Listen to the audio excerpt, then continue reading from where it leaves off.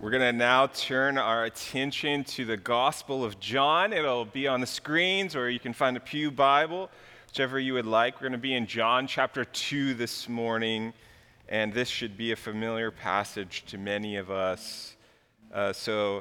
Before we read the scripture, would you pray with me real quick? Lord Jesus, would you be with us, Lord, to open our ears so that you may speak, Lord? Would you open our hearts so that we could receive your word, Lord? And may it be something that informs our discipleship. May it be something that encourages us and challenges us.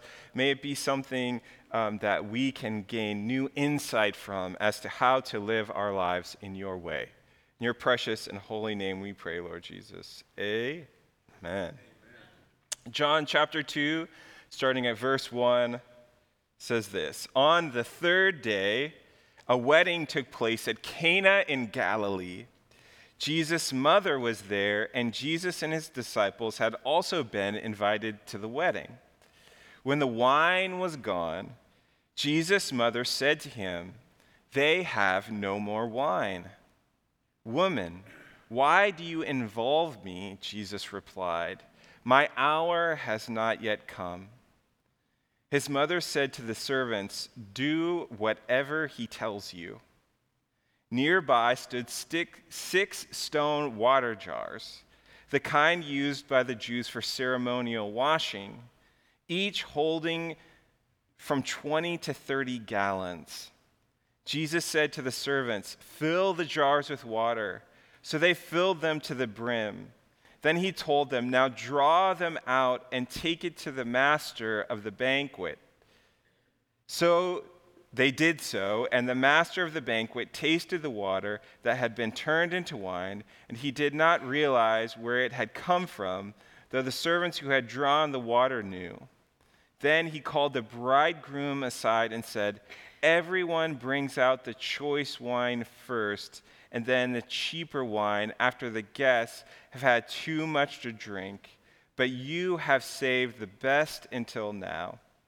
What Jesus did here in Cana of Galilee was the first of the signs through which he revealed his glory, and his disciples believed in him. After this, he went down to Capernaum with his mother and brothers and the disciples. There they stayed for a few days. So there are just a couple of notes that I want to draw out from this powerful story from the Gospel of John. As we've been going through, we've been talking about how John is older in years as he is writing this gospel. It's been a little while since the other gospels, Matthew, Mark, and Luke, have been written, and so there's different things that he's trying to bring to the fore as we're paying attention to how he's telling the story of Jesus. We can imagine in our minds we're sitting with the older, wiser, best friend of Jesus, and he's telling us the stories of Jesus' life, the things that matter most. And one of the important things that we need to note as we draw to the surface how John is trying to tell this amazing story is how he uses this word sign. And many of you know that there's a selectivity to the way John has chosen the stories that he wants to give us here. And he's using a particular word. Even though this is a miracle, he's choosing the word sign in order to signify something about this miracle. Later, he tells us that Jesus performed many other miracles, so many that he wasn't able to account for all of them in his gospel. And so he's being selective about which miracles that he wants to bring to the fore.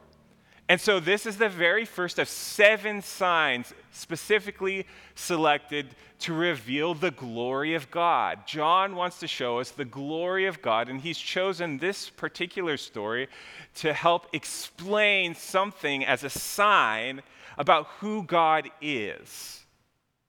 There's something about this story that shows us about the character of God, who Jesus really was. And so he's deduced it that this is the right story to start Jesus' ministry. This is the right place to start, to kick off the gospel and the ministry of Jesus. And that shouldn't surprise us because we see right at the first line here in the story that there's all kinds of imagery that's alluding to the past and the future and is also taking place in the present. On the third day, hey, we could just right there, on the third day, those of us who've been tracking with the church know what that's an allusion to. Or now we're at a wedding, right? If you know the scriptures, you know how much this wedding imagery comes up. And so here we are, there's Jesus at a wedding. And the first point I want to draw out comes from verse 8.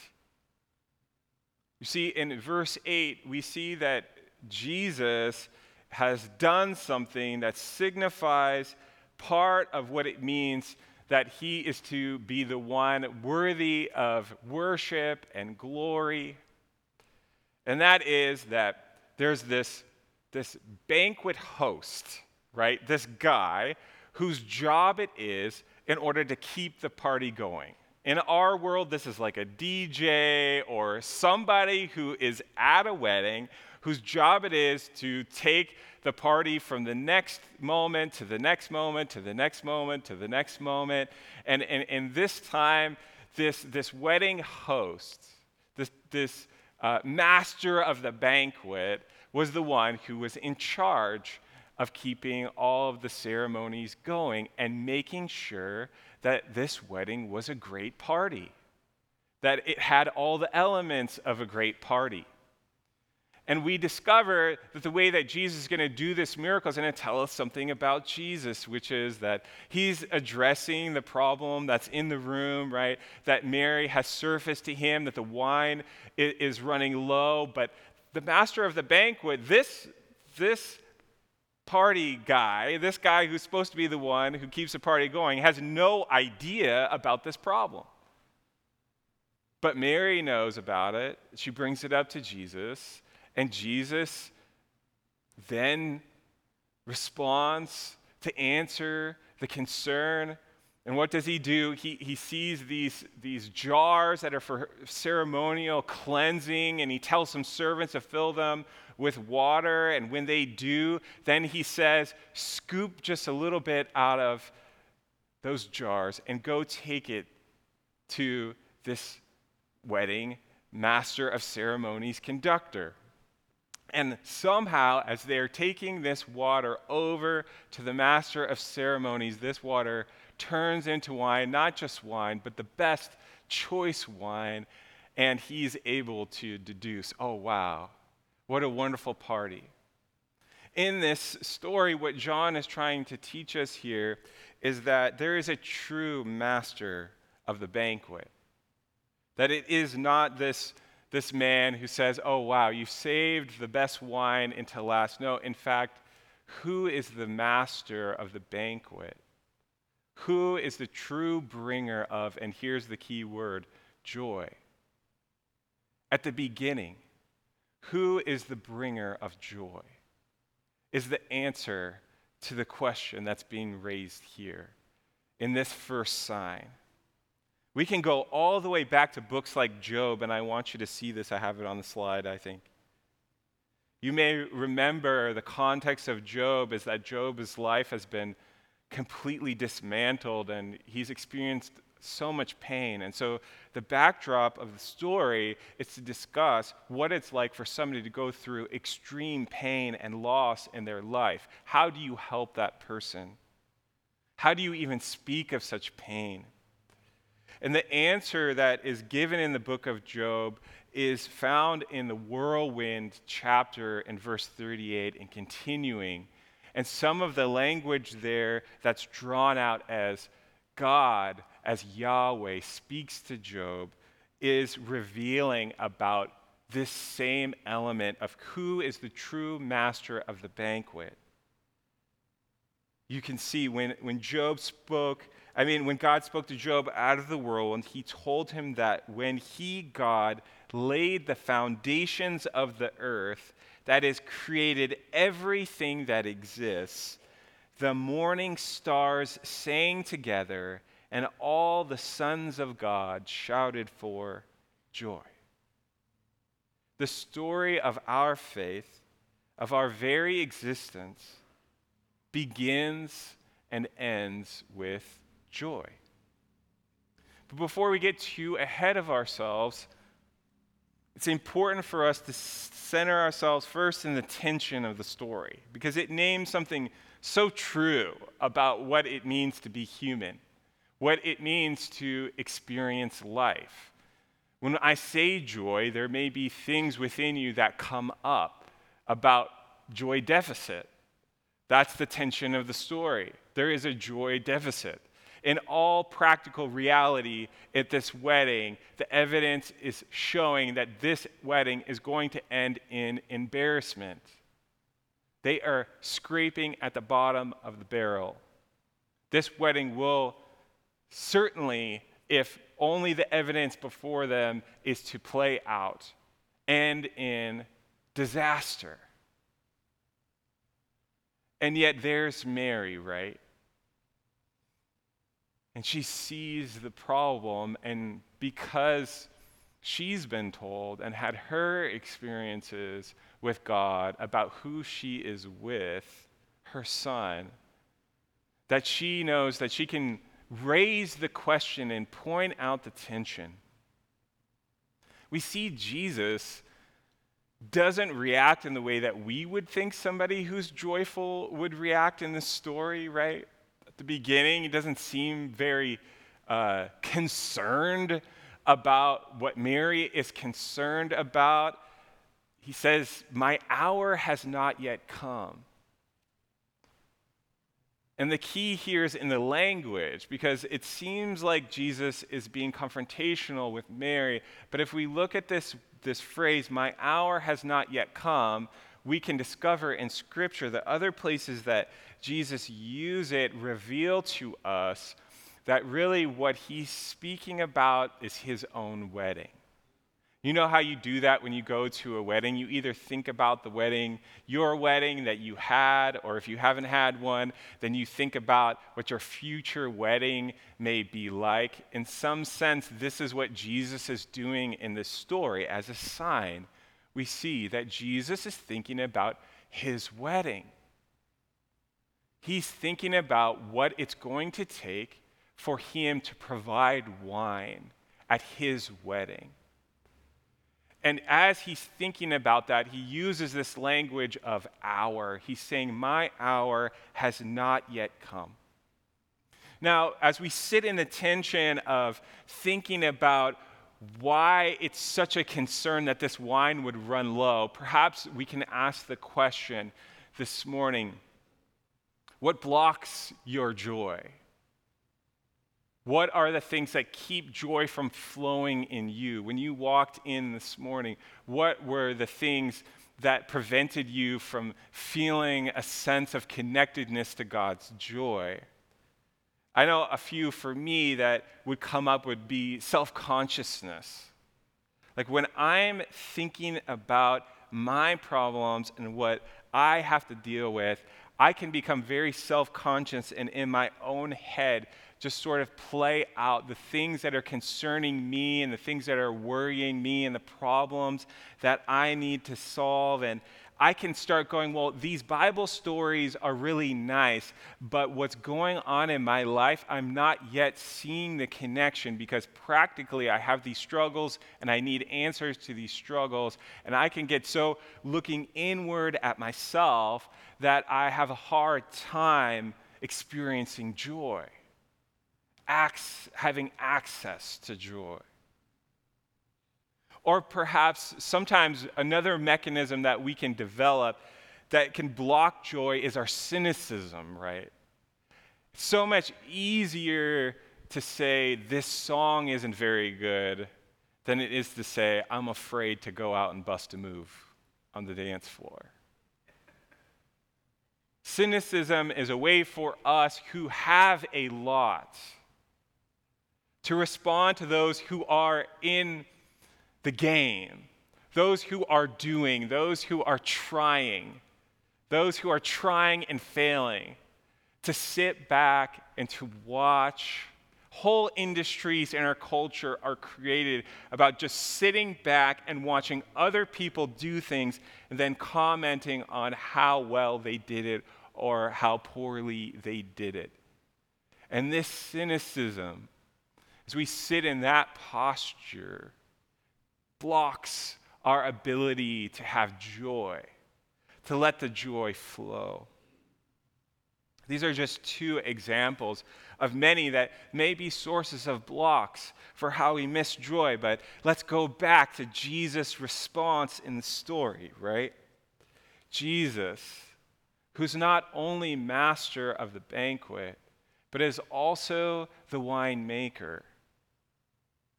He is the one who has decided that he's willing to love humanity at the bottom. That at the bottom of the barrel, that's where Jesus does his best work. He came into the world when the world was at the bottom of the barrel. And the good news is that they tried to crush him. But with every single blow that they tried to crush him with, that was actually just making new wine. Just a new vintage. Just a new source of new life for all people who are beaten down and downtrodden. If we peel back the layers on why we can default to self-consciousness or cynicism, if we just peel back one more layer, we might, for some of us, reveal that our real concern is about if there's going to be enough. Will there be enough in this season for whatever you are facing? And the answer is found in the master of the ceremony and the winemaker and the bridegroom who says, I want to be with my church, and I'm willing to do whatever it takes in order to be with my church. I have one picture that I want to share with you. It's of a Celtic cross. And I find that this image of a Celtic cross is helpful when we're thinking about our life and then how Jesus is at the center of our life. In Celtic tradition, the circle around the cross is to exemplify eternity, to exemplify all of life, all of the things we've been thinking about and discussing. And as Jesus brings the joy, Jesus at the foundation of the earth is saying at the foundation of everything, what has created all of life, why we get to live and enjoy life, is because of eternal joy. God's eternal joy that makes life come to being. And so this circle is a way for us, we could just imagine in the Celtic tradition, we're invited to encircle our lives and to say all of the things in our life are the source of God's life, or the source of God's joy out of eternity. And so we could just imagine our life in the circle of our life. And we know that there's complexity and problems in the circle of our life. And that's why there's a cross in the middle. Because the cross in the middle makes it possible for us to experience the joy through the pain because of what Jesus has done. So we encircle ourselves and then we acknowledge that Jesus is at the very center of our lives. And I think if we could do that well, what ends up happening is we can look at our life in a new way. It really creates access to that same joy that we were made with, that creation was made with. And it allows us to do what I think is the final thing that we need to focus on in the story this morning. It's to simply partake. You see, the people at this wedding feast, they got to partake in the wine that Jesus created. And that's our life. We get to partake in what Jesus has made. And it should be a source of great joy and celebration for us. There's a simple story in the book of Exodus that's really beautiful, that kind of is like a lost in the midst of so many stories in the book of Exodus, where Moses is going up, meeting with God, and when he meets with God, then he comes down, and sometimes his face is radiant, and people are afraid because he's met with God, and they see the impact that it's had. But there's this one time where actually the people are willing to go up with Moses. In Exodus 24:11, they go up with Moses, and they see God, they see Yahweh. And then there's just a simple line in Scripture that is so revelatory that says, they saw God, and then they ate and they drank. And the reason why this is so fascinating is because it speaks about our everyday, ordinary lives. They saw God, then they went back to eating and drinking, doing the things we do every day in simple, ordinary ways. And yet, I think it begs the question, if after they saw God, if what they ate and drank might have been that much richer, might have been that much more full of life, that like they could really savor all of the flavors and really enjoy their days because they had seen the one who made the food and the drink, and it changed the way they felt about their days. This is how we partake in what God has given us in this life. May it give us so much joy. Would you pray with me? Lord Jesus, place us at the center of the circle of our lives, Lord, knowing that you have given us so much to hold, Lord, so much to be thankful for, so much that we're dealing with, God, and we're thankful that you, by your cross, by your way, have made it possible for us to experience joy, not just in the victories, Lord, but also in the defeats of life. Lord, you meet us in every place, in the hospital bed, Lord, you meet us in our jobs, you meet us wherever we are, and you invite us to experience it all, knowing your joy. In your precious and holy name, we pray that you would bring a blessing to our worship now, and we thank you for this time that we have together. Be with us as we go as well. In your precious and holy name we pray, Lord Jesus. Amen.